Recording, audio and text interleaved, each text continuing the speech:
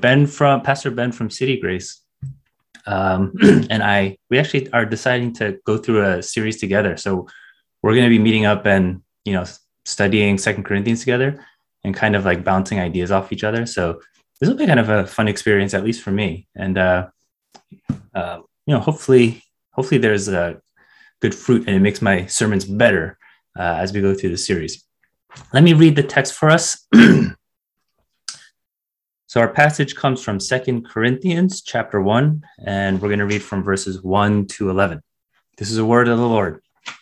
Paul, an apostle of Christ Jesus by the will of God, and Timothy, our brother, to the church of God who is at Corinth, with all the saints who are in the whole of Achaia, grace to you and peace from God, our Father, and the Lord Jesus Christ. Blessed be the God and Father of our Lord Jesus Christ, the Father of mercies and God of all comfort, who comforts us in all our affliction, so that we may be able to comfort those who are in any affliction with the comfort with which we ourselves are comforted by God. For as we share abundantly in Christ's suffering, so through Christ we share abundantly in comfort too. If we are afflicted, it is for your comfort and salvation, and if we are comforted, it is for your comfort, which you experience when you patiently endure the same sufferings that we suffer. Our hope for you is unshaken, for we know that as you share in our sufferings, you will also share in our comfort.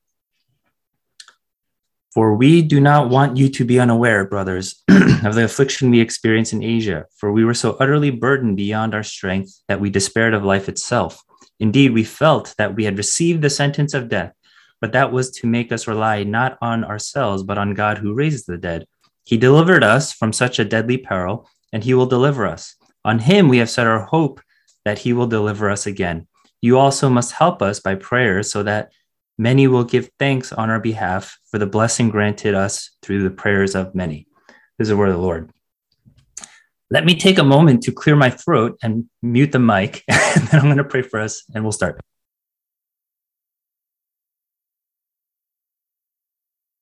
All right, let me pray. Dear God, we thank you for this time, and it is such a strange time,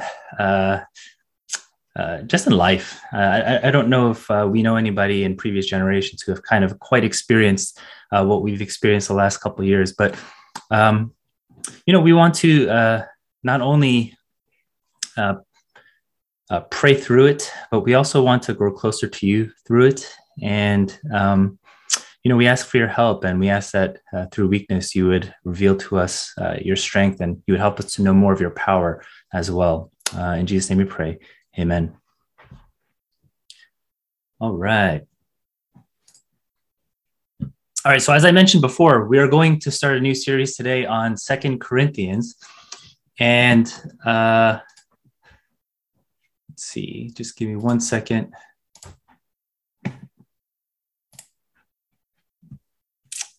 All right, so we're starting a new series on 2 Corinthians, and this is actually a really interesting letter because as the reader, as the person reading this letter, it feels a little bit like we're walking into the middle of a conversation, except this conversation seems to be pretty intense and heated.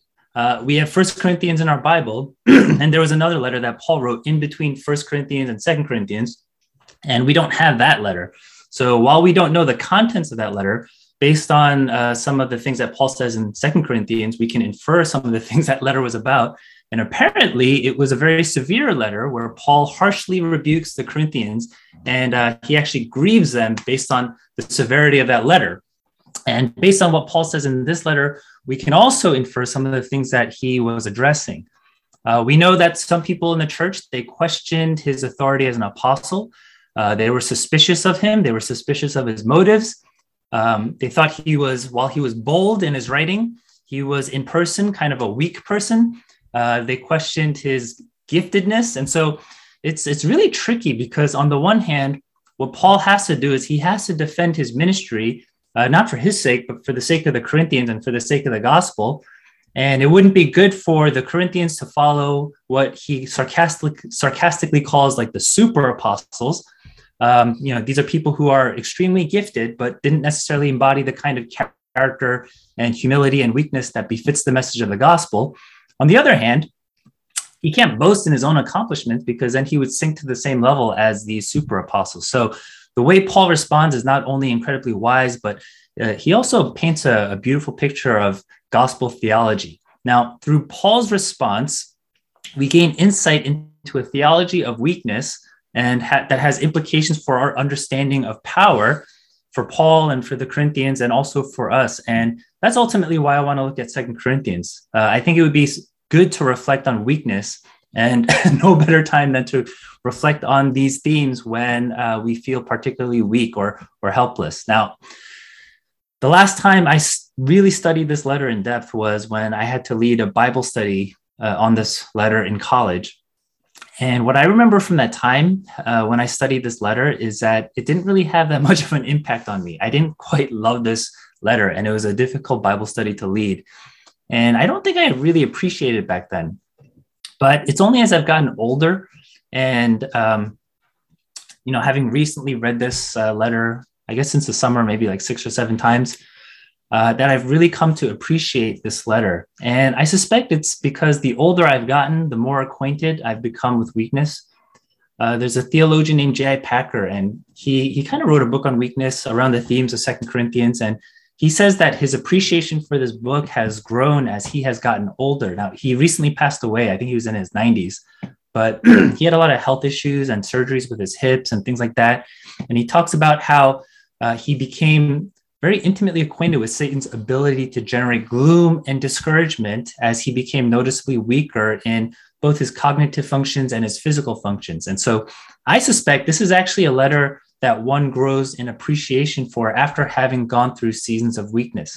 And Paul is someone who boasts in his weakness, while the Corinthians are a people who look at weakness as a reason to doubt his apostleship.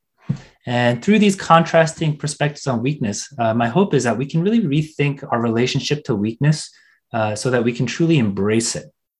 Now, as we think about weakness, I think Second Corinthians will also give us the opportunity to think about our relationship to power, whether it's at work or whether it's in politics or whether it's in social issues. Power seems to be the name of the game.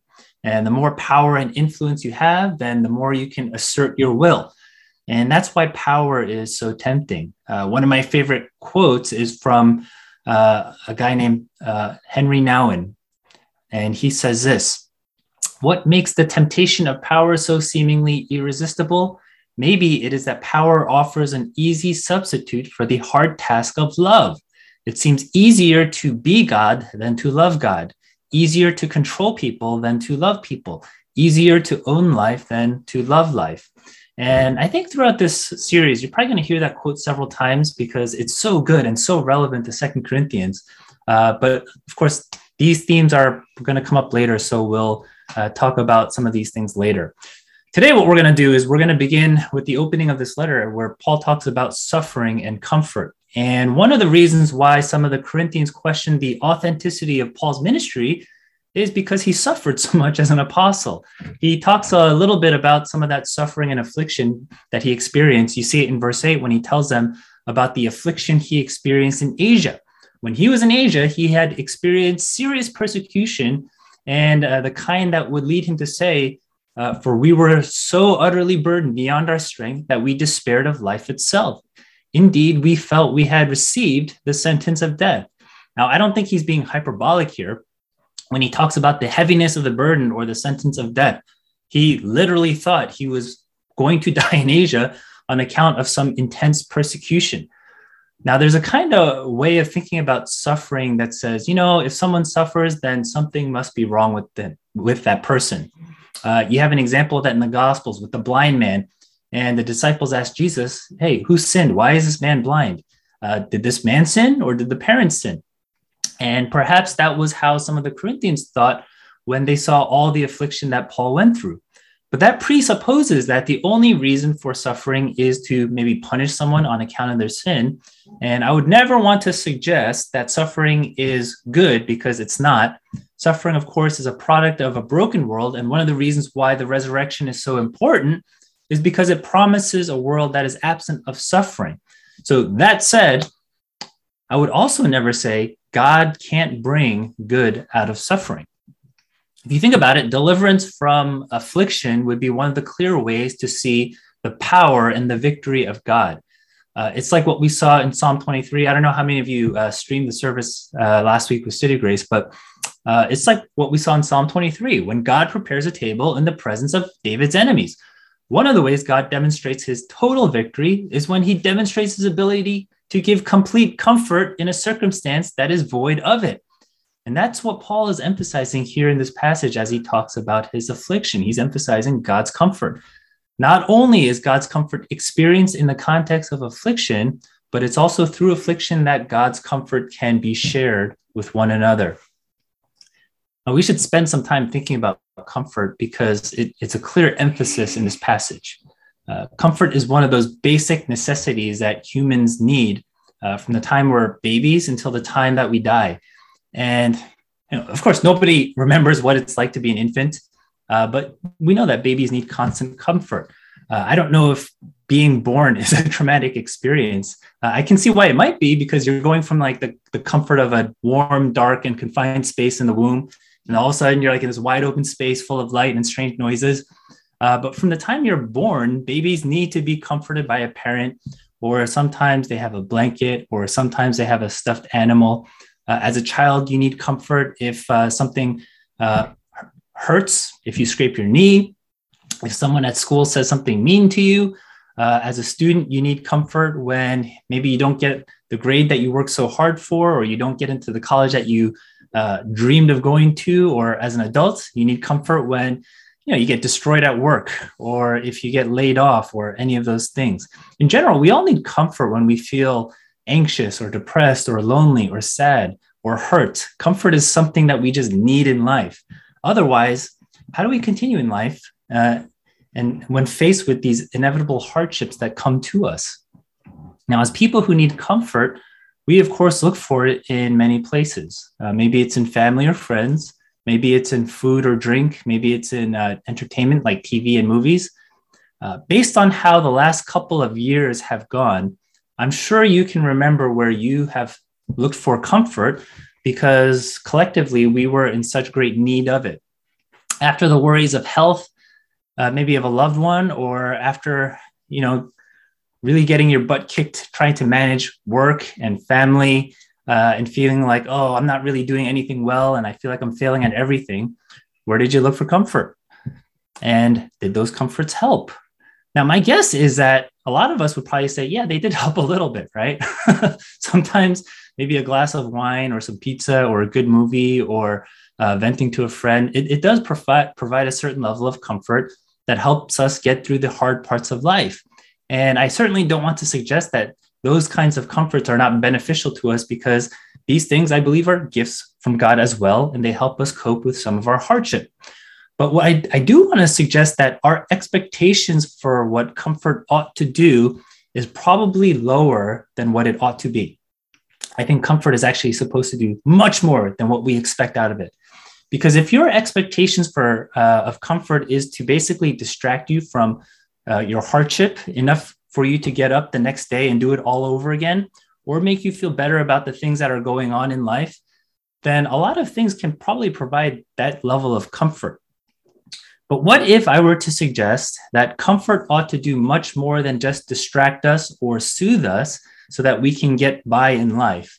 What if I were to suggest that true comfort is not only there to help you get through something hard, but it's also supposed to encourage you, to lift your spirits, to give you hope, to embolden you to live a life full of purpose and courage and gratitude, even when, in Paul's words, you've received a death sentence? Then can you really say that you're able to derive comfort from the things that we often turn to? See, that's more in line with the kind of comfort that Paul is talking about here. One commentator says that the kind of comfort Paul is talking about, it's not just solace or an expression of sympathy, but it's what he calls a consolatory strengthening in the face of adversity that affords spiritual refreshment. Another commentator would say this: God's comfort isn't like a tranquilizer that simply dulls the pain, but it's a kind of comfort that fortifies the heart, mind, and soul. God's comfort strengthens weak knees and sustains sagging spirits so that one faces the troubles of life with unbending resolve and unending assurance. So in other words, the kind of comfort that Paul received in his own affliction was one that not only consoled his pain, but it's something that gave him strength. Again, if you heard the sermon from Psalm 23, even there, David talks about how the Lord's rod and staff, they comfort him. And that comfort is important so that David can walk through the valley of the shadow of death and fear no evil. Now, I don't want to be repetitive, but I just really want to convey the point that the kind of comfort that Paul is talking about, it's so much more than a glass of wine. It's so much more than binging on Netflix shows. It's a kind of comfort that gives us strength and courage and hope to face our affliction with deep gratitude and with a sense of great resolve. That kind of comfort only comes from God himself. In verse 3, Paul writes, "Blessed be the God and Father of our Lord Jesus Christ, the Father of mercies and God of all comfort, who comforts us in all our affliction." Now, if you break down that verse, Paul is basically saying that the source of all comfort comes from God himself. And therefore, if you really want comfort, then the only way to get it is to know the God of comfort. But we often look for comfort before we look for God. And because of that, we miss out on true comfort, because comfort is ultimately a byproduct of a life with God. And that same dynamic is true. And I think I've said it many times in previous sermons. We oftentimes look for the byproduct rather than looking for God, and therefore we never get what we're looking for. We want joy, but if you pursue joy, you'll never have joy, because what you should be doing is pursuing God, who gives joy. We want security, but if you pursue security, you'll never have it, because you should be pursuing God, who is our ultimate security. And likewise, I think that same dynamic works itself out in comfort. It's only in knowing the God of comfort that we will receive the kind of comfort that we need, because God is the one who can ultimately comfort us in our afflictions. Now, that isn't to suggest or to say that God doesn't mediate his comfort through other people, because he does. And that's what this passage tells us too. That's what Paul is saying in verse 4. God comforts us in our affliction so that we may be able to comfort those who are in any affliction with the comfort with which we ourselves are comforted by God. Now, in one sense, it is obvious that comfort is mediated by other people. In a passage that we will look at later on, Paul gives us an example of how this worked for him. In chapter 7, he's going to talk about how when he came into Macedonia, he was afflicted at every turn, but it was God who comforted him. How? By the coming of Titus. And now Titus was apparently comforted by who? The Corinthians.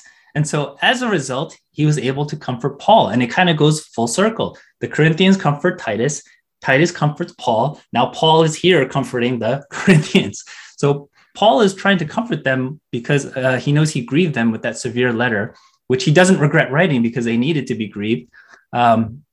And so now he's writing a letter to comfort them in their affliction. And so it's just really interesting that at various points, they're able to comfort one another, because ultimately God's comfort is something that is mediated through his people. But I do want to make a little bit of a distinction here. I think we often think comfort is mediated through people because they have experienced the same affliction that we are going through. So, I remember a few years ago when someone lost a parent, this person would say, like, he felt like he joined a club that he didn't want to be a part of. And what he meant by that is, people who have lost a parent, they know what it's like to go through that experience and the hardship of that experience and the grief of that experience. And when that happens to you, naturally, you might want to turn to people who not only understand your pain, but they've endured it themselves and they've gone through it. And so naturally, you want to turn to those people for comfort. And of course, there's nothing wrong with that. And that makes complete sense. Because people who have experienced the same affliction, they do know what it's like. They will understand. And because of that, there is a certain level of comfort that comes with that. But I don't think that's exactly what Paul means here when he talks about comfort that's mediated. This is actually kind of a tough passage to interpret. And, COVID has hit our household. So this was like a little bit of a tough week to work and to focus. But I was trying to think about this passage, and the more I thought about it, I guess I had some questions that I didn't understand, and I wish I had a little bit more time to ponder it. But I was trying to understand what Paul was saying here about suffering. We share in Christ's suffering, but how do we share in it? Is the kind of suffering that Paul is talking about, is it specific to the suffering that comes as a result of following Jesus? In other words, is it like the persecution kind of suffering and affliction? Is the we that he's talking about, is it a universal we that includes you and I? Or is he just talking about we as in we and my fellow co-laborers in the gospel, we and my fellow apostles? So there are these kind of like interpretive questions that I have here. And like, I'm trying to make sense of this. I'm trying to think about what is Paul talking about when he's talking about sharing in the sufferings of Christ and those kind of things. And I thought of a place in Philippians 3 where Paul says, he says that I may know him and the power of his resurrection and may share his sufferings, becoming like him in his death, that by any means possible, I may attain the resurrection from the dead. And I was thinking about what Paul says there, and that it's through sharing in the sufferings of Christ that you actually grow in your knowledge of the power of the resurrection. And my suspicion, if I were to take a guess, I kind of think that's what Paul is getting at here as well. That's ultimately where our comfort comes from. I think he's thinking and talking about the resurrection. Seems to be confirmed if you read verses 8 to 11 when he talks about the resurrection and hope and deliverance. When you look at chapter 4, Paul will say things like, we are always carrying the death of Jesus, so that the life of Jesus may also be manifested in our bodies. And there, I think he's also connecting suffering and the death of Christ to the resurrection of Christ, or the life that comes with Christ. And I guess just to make this a little bit more concrete and practical, Tim Keller wrote an article, I think it came out last year maybe, but he wrote this article in The Atlantic that was very memorable to me. And basically, he's reflecting on death in light of his own cancer diagnosis. And he's talking about, as a minister, death was something that he was very familiar with. He talked about death a lot. He preached about death. He did a lot of funerals. He ministered to a lot of people who have lost loved ones. And yet, when the prospect of death came to him, it became much more personal, and it hit a different kind of reality. And so he has this great line in that article. He says, death is an abstraction to us, something technically true, but unimaginable as a personal reality. And so as death became a personal reality for him, or the prospect of death became a personal reality for him, he says he realized that his beliefs would have to become just as real to his heart, or he wouldn't be able to get through the day. And I think those are profoundly true and wise words. For most of us, if not all of us, death is an abstraction. If death is an abstraction, then perhaps the resurrection is an abstraction for us as well. And if that's true, then we probably haven't experienced the level of power and comfort that God makes available to us through the reality of the resurrection. Now, I don't say that to say, therefore, what we need to do is we need to try harder to make the resurrection a reality and not an abstraction, because I don't think it's a matter of the will. I don't think it's a matter of trying harder to make that happen. Rather, I think the way that happens comes by way of affliction.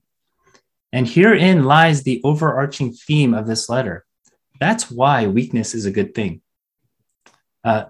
It may be that it's only through weakness that we will ever grasp the true, good, and powerful things of God.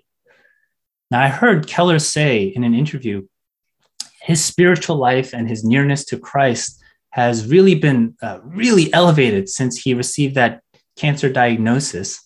And he said this very sincerely, that he wouldn't want to go back to where he was spiritually before he found out that he had cancer, because the life that he had with Christ was so much sweeter after that diagnosis. And I think he's being very sincere about that, because I think that's actually what Paul is saying here about God's comfort. Through the prospect of death, I think Paul and others, they have had a profound experience of the comfort of God through the power of the resurrection that has brought him to a level of hope and nearness with God that has given him great strength and courage. But how do we get that? Right? That's something I think we would say we all want. How do we get that? It's not a matter of the will. It's not a matter of studying more. I think it just comes by way of weakness, through affliction, through brokenness, through the prospect of death. And so that's where we will end our sermon today. And we'll have a lot more opportunities to reflect on that theme. And, we shouldn't look for suffering. We shouldn't look for affliction. We shouldn't look for weakness, but we shouldn't despair in it either. Rather, what we should do is we should embrace what God offers to us in the affliction that inevitably will come our way at some point in our life, so that we can know the comfort of his resurrection. And after all, isn't that the paradigm of the gospel? Isn't that what Jesus shows us in his death and resurrection? That victory came by way of loss, that life came by way of death. Paul talks about this in 1 Corinthians, and I guess the Corinthian church, they didn't get it because he's talking about these themes again. But in this moment, in this season, especially if you are somebody who kind of feels like very weak and life is tough and there's affliction all around, I guess my encouragement and my suggestion for you would be this: find the Lord in that affliction. Find God's comfort in your weakness, because I do think the comfort that he has to offer us is incredible. It's emboldening. It will lift our spirits. It will give us hope, and it will give us great courage. Let me pray. Lord, we thank you for this word, and we thank you, God, that weakness is not something that has to crush us or destroy us or lead us to despair, but because of the power of the gospel and because of what Christ has done on the cross, our perspective and our entire paradigm on weakness and suffering and affliction can be flipped around, that you are so victorious that you can even turn the broken things in this world that we experience into something powerful, into something useful for you, into something encouraging for us. And that really is the power of redemption. And that's your power of redemption, that you can redeem broken things. And so I pray, God, as we go through seasons of COVID, seasons of going through fear, seasons of feeling weak and defeated, I pray, God, that we would seek you in our weakness, and that you would respond to us with great power and encouragement. In Jesus' name I pray. Amen.